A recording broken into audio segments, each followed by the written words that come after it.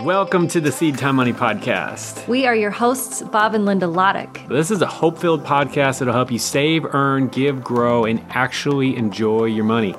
We don't hold anything back. We share everything that we've learned on our journey. Everything from being 100% broke to paying off our house by age 31, to finding work with purpose, to giving more than we ever dreamed possible, all while having a blast on this adventure that God has led us on. And if you want to achieve true financial freedom and design a life of eternal impact, this is the show for you. We are so glad you're here. Let's get to it. Today, we are talking about homeschooling. Lindsay Nurl, old friend of ours, personal finance expert from many, many years ago, and we've hung out at different financial conferences and done money nerd stuff. She wrote this cool book called Homeschool Hacks. Since we are homeschooling, and I know a lot of our audience, a lot of you are homeschooling as well. So we're going to talk about some of this. And we just have a whole bunch of questions because in some ways, I think buckle up. Some days, we both feel like we're drowning. And so we're going to talk to Lindsay about all this, and she's going to help us get everything sorted out, and we're going to be amazing. So Lindsay, thank you for taking a few minutes to come chat with us and share some wisdom. Thank you. It's been a while, Bob. It's good to see your face again. Yes, I know. It's great. So we haven't been to a conference together in a while, but maybe this year, this might be the year. Mm-hmm. Where do we start? What do we want to talk about first? Well, I think there's a lot of new homeschooling parents post 2020, right? People coming to you for advice. There's got to be one simple thing that just starts off the conversation that maybe it is a common question that you get. I would love to hear from you on that. Sure. So one of the questions that seems to always come up, and it involves the young ones. So a lot of people have these aspirations of starting your child from the very beginning and working them through the homeschool system. And that's how we did it. We were fortunate in that we just kind of always knew. But they start asking all these questions, and they really want to form this very well scheduled, created, like how we would run a business or how we would, plan a large building. And they want to fill in all the gaps and get all the details in place, and then just kind of plop their kid in there. The difference between businesses and buildings and kids is that kids are like these fully formed people with their own souls and personalities and paths that we don't actually even know what they are yet. And so we have to be very careful to kind of pull back and think more, okay, should we be doing blocks and numbers and colors and just kind of see where this goes and kind of let the child tell me what their gifts are and what their abilities are and get to know them through the process? Or are we going to do this other thing where we go, this is mine, this child is mine, this is how we're going to create this, and then the kid is just going to have to navigate. That's largely how public school and some private schools do it because they just have to with the sheer numbers of children. But this is different. We need to step back and go, okay, we're not exactly putting the world around our child and making everything revolve around that child. But if the purpose of homeschooling, and it is for us, is to get this tiny person to become a fully formed, confident, all their gifts and abilities to their potential so they can go out in the world and do whatever it is that is their plan, we need to start really accepting their gifts and their abilities and their talents and their weaknesses now and kind of really develop that into our curriculum. Interesting. Yeah. So what I'm hearing you say is, and this is what we've begun to do, and I think we can continue to do better, but break away from the old pattern of thinking of what education is and recreate it based on your child's needs, right? Your needs and also your family's needs. That's okay too.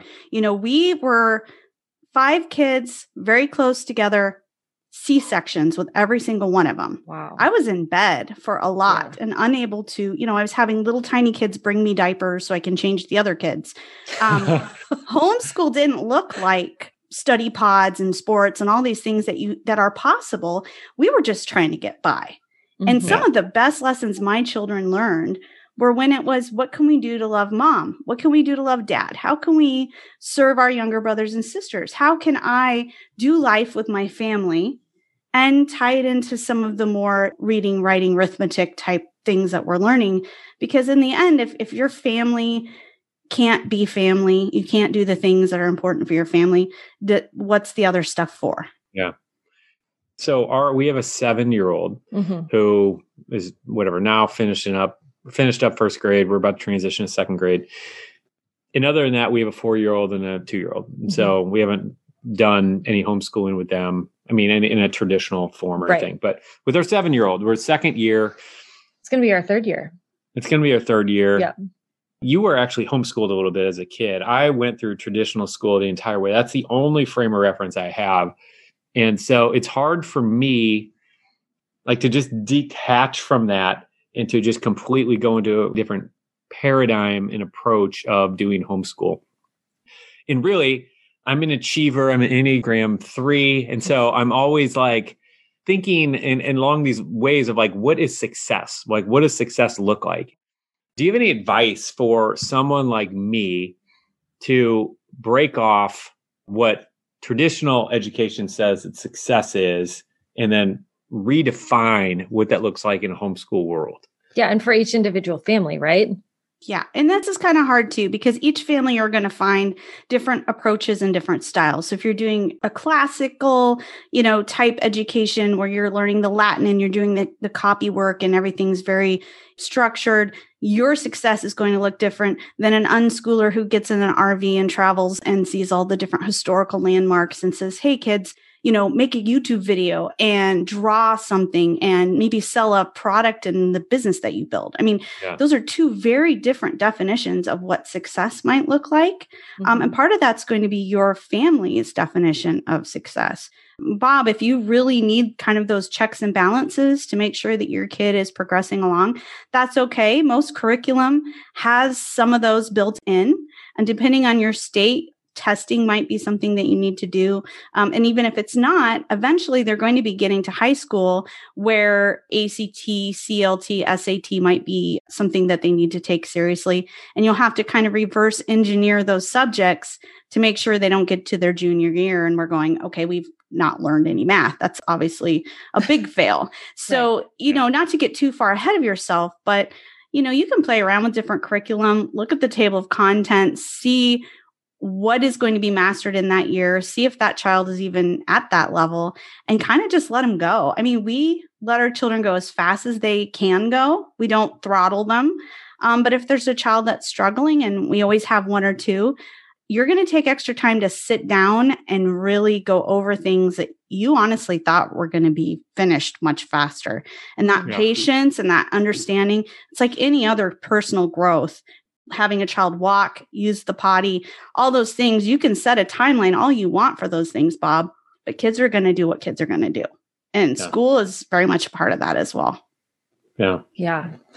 I would love to hear from you on, well, we were talking right before we started recording and you were talking about single moms homeschooling. So yeah, based on the title of this, How to Homeschool Without Losing Your Mind and Losing Your Job, talk to us about that. Like you said, you work full-time yourself and your husband works full-time. How are you implementing this that makes sense to your life and that you're not losing your mind? So what's interesting is people often confuse school with childcare and parenting and kind of where all those little things overlap. School has become a place of childcare for a lot of us. And especially for single parents, it's a needed form of childcare. But if you are someone with a business or a work schedule that can be flipped, like maybe you work nights or you have a family member that's happy to watch your children for you, so you can work. There are a lot of ways that I'm watching families make sure they can still make a living, still be there for their children, and they're just using their parenting time that they would normally have as homeschool time. Oh. It is really easy now compared to years past with a lot of things online. You've got a lot of coursework online, tutors, pandemic pods, which are really just kind of a fancy way of saying homeschool co-op. There are people that are doing childcare swaps, somebody that you trust and that you say, watch my kid on Tuesday while I work. I'll watch your child on Thursday while you work. We're using the same curriculum and we can kind of just look over their shoulder and go, yeah, they're doing their work.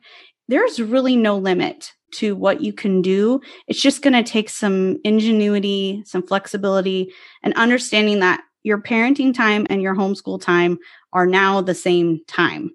And if you didn't have a lot of parenting time before, you're going to have to figure out how to build that in. Yeah. Yeah.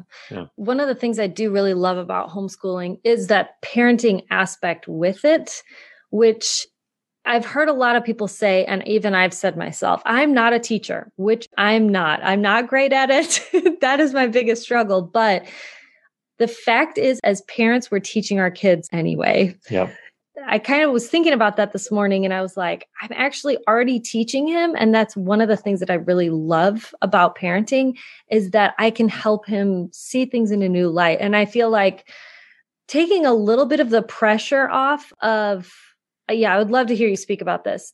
I had a whole lot of pressure on myself about things have got to be just like this. And when they go to school, they're in school from 8 a.m. till 3 or whatever. In my head, I have to be schooling my child that long. That's how I used to think. And then I got into it, and there a few of the other homeschooling moms kind of took some of that pressure off to be like, you're actually teaching them all of the time. As long as they're awake, you're probably teaching them something. It's just that it might look a tiny bit different from the way they're doing it at school. And so in my head, it wasn't the same thing, right? You're right. And the tricky part of it is it's kind of a trap, right? Because you're being told and you want to believe that your kids are learning through these like teachable moments, right? We talk about teachable moments all the time. But the trick and the trap is that you really don't know what they're learning or if they've retained anything until they get out into the world. Whether that's like next year at summer camp or they're 20 and they're in college and they have to put that knowledge to the test, right? So we want these like really pat answers where we're like, I taught my child this, this, and this, and now they're good. We don't work that way as parents. I know you are constantly saying the same type of really common sense budgeting type things that we should all know.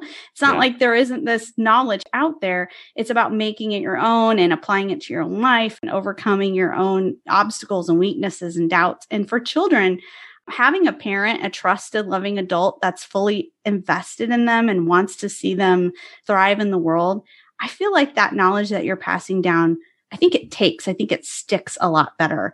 There are some really great teachers out there. This is in no way a diss to the teachers that are trying their best and doing their best in some, but they just don't have the 8 to 10 hours a day with 1 to 4 children that they're bonded potentially with DNA and have raised since they were infants and kind of know how they function and those little sneaky things that they do to get out of stuff. And you have a lot of advantages as their parent that can overcome things that just can't be overcome in the school system because of time, resource, energy. Yeah, totally. All right. So you have 5 kids.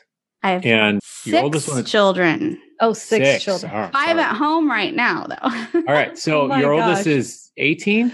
My oldest is 22. She just graduated from college. All right. Okay. Congratulations. So 22 down, homeschooled all of them? Mm-hmm.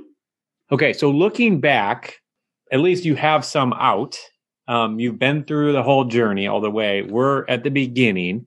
What advice would you give to us, knowing what you know, having gone through the whole thing? I would really try to keep yourself from comparing. It's something we do with everything. Homeschooling feels like the worst. You're always looking at other people's kids and going, wow, those kids are better behaved than mine, or those kids are more conscientious, or this or that, or they're learning 2 more languages, or whatever it may be. And the thing is, you could say that about any child that you have in any situation, but when you're homeschooling, the burden is all yours. So it's not like you can go, well, they went to a really bad school or, pandemic, they were shut down for a year. You have to take full responsibility. And granted, your child is a unique human being and they're going to do their own thing to some degree. But as far as getting them access to the information, you have no one to blame but yourself. And so with that comes this constant, what other people are doing. And with the internet and Instagram and blogs and books, it feels like more pressure. So I would really just kind of create your family's mission and go, okay, why are we doing this? What do we hope to accomplish? As they get older, they'll start to say things like, Mom, I really want to be a dental hygienist, which is something my 16-year-old told me the other day. And he's a boy that just loves clean teeth. And we said, okay, let's think about what things we can be doing to like make that accessible to you. So as they talk to you, they'll start to tell you things. They'll change their mind. Just like starting a business, you'll pivot, but you will have incredible opportunities if you just focus on your child, what resources you have available to you, because they're not all going to be the same. Some years we've had very lean business years. Some years we've had a little extra for all the camps and the sports and the cool things. But you really just need to bring the focus back, because if I look at other people's kids who have, graduated college at 12, I'm going to feel like I could have done more as a homeschool mom. And then there are other people who are looking at me going, I need to homeschool the 2 years my child has left, having never done this before. Clearly they're maybe looking at me and saying, this is out of my depth. So really focus on your child. Try to focus on your own lane. It is so, so, so hard, and it is a daily struggle. But if you can do that, I think things will go a lot easier for all of you. Yeah. I also love that you talked about unschooling before. I don't know if you actually did any of that or not, but I saw in your book that you were talking about kind of the adventures that you took your kids on, where it was not just, I tell my son, if you go to school, you're sitting at a desk all day long. You know what I mean? Whereas when you have the opportunity to homeschool, you can do a whole lot more. I would love to hear your thoughts on that and how your kids' perspective on what they learned and how they grew during those times of travel and exploring. Sure. So anytime you homeschool, you're going to get that one relative or friend, or if you're an internet personality, the 50,000 people that say, well, what about socialization? Because homeschooling somehow leads you to believe you're home. We are almost never home. We are now because it's summer and we have gardens and animals and things to tend to. But because of my work, I always try to bring one kid with me to every conference. If it was within driving distance, we loaded up the Toyota Sienna with the 8 seats. We threw everyone in there, right? Mm-hmm. There were cheap hotels that were questionable. There were lunch meat meals for 4 days. We did what we needed to do to kind of have those experiences. And my children developed interests in things that I didn't even know existed as a small rural Nebraska girl who hadn't even left the state till I was in high school. So we talk about getting to know people and appreciating them for their differences and understanding other cultures. And I think homeschooling really could be the key to that, understanding our neighbor, truly understanding them. Yeah. And travel, we already know how great travel can be for that. Even if it's just one time a year, you throw the kids in the car and you go 3 hours out of town, there are places you haven't seen and people you haven't met. There's no better environment for this than homeschooling, in my opinion. Yeah. Our oldest son, we had him in speech therapy. And I remember I told her, I was like, okay, we're going on a trip, so we'll be gone, next week or whatever. She said, that's awesome. That's perfect, because a lot of times when kids are in a new environment, their speech just grows really rapidly. And sure enough, we went away and that happened. And it even just happened with our youngest son, who's 2. We just went on a trip a couple of weeks ago. And when he came back, I was like, this kid is talking so much. Every word he's just saying. And I found I think it's just fascinating. Yeah. And I even feel like this in my own life. When I get out of my daily thing, I see the world in a new light, and I grow in certain areas that I'm like, I never even thought about this before because I never had to. So I really agree with that. And I feel like I've watched it happen with our kids as we've done that. I mean, this is somewhat related, but we did, on one of our podcasts, we were talking about how moving out of your hometown is a life hack. Oh, yeah. And in this idea of how much we've grown by doing this. Mm-hmm. And so we posted this, and I was just looking at it today on Instagram. Tons of people have commented and basically completely agreeing that they had the same type of experience. And some who moved out of their hometown, some who just traveled out of their hometown. But the point is getting out of your environment clearly does something for us all. It's good for us all. Well, and that's why field trips were always so fun, I think. Yeah. It's if you can have a field trip every week or, be gone in a new environment for an entire month or something like that. I think that's super cool and really interesting. All right. Well, this has been fun. This has been helpful. Check out Lindsay's book. It is Homeschool Hacks, How to Homeschool. I don't know. What's the subtitle? How to give your kid a great education without losing your job or your mind. I love that. And we're borrowing part of that for the title of this one. But I love it. Yeah, go check it out. I'm assuming they can buy that book anywhere books are sold. Is that true? Yep. Barnes & Noble, Target, Walmart, the whole deal. So, yep. Even Amazon.com probably carries it, right? Sure. I heard a rumor. If we have to mention that. And how else do we find you? Do you have a blog or what? Where do we find you? So I'm on Twitter a lot if you want to check it out. You're one of those. Yes. And I answer a lot of questions on there. So at L Neural. Yep. Great. Awesome. Okay. All right. Well, appreciate it. And thanks for taking the time to share it. Thank you. Thanks for joining us on the Seed Time Money podcast. And remember, money isn't the goal, but it's simply a tool to help you fulfill your purpose and your calling. And we'd love to help you achieve true financial freedom faster with our email newsletter. So if you want exclusive money tips and hope-filled encouragement in your inbox, head over to seedtime.com to get signed up. Knock, knock. Who's there? Leaf. Leaf who? Leave us a review on iTunes, please. All right. Thanks for listening. Know we are praying for you, and we'll see you in the next episode.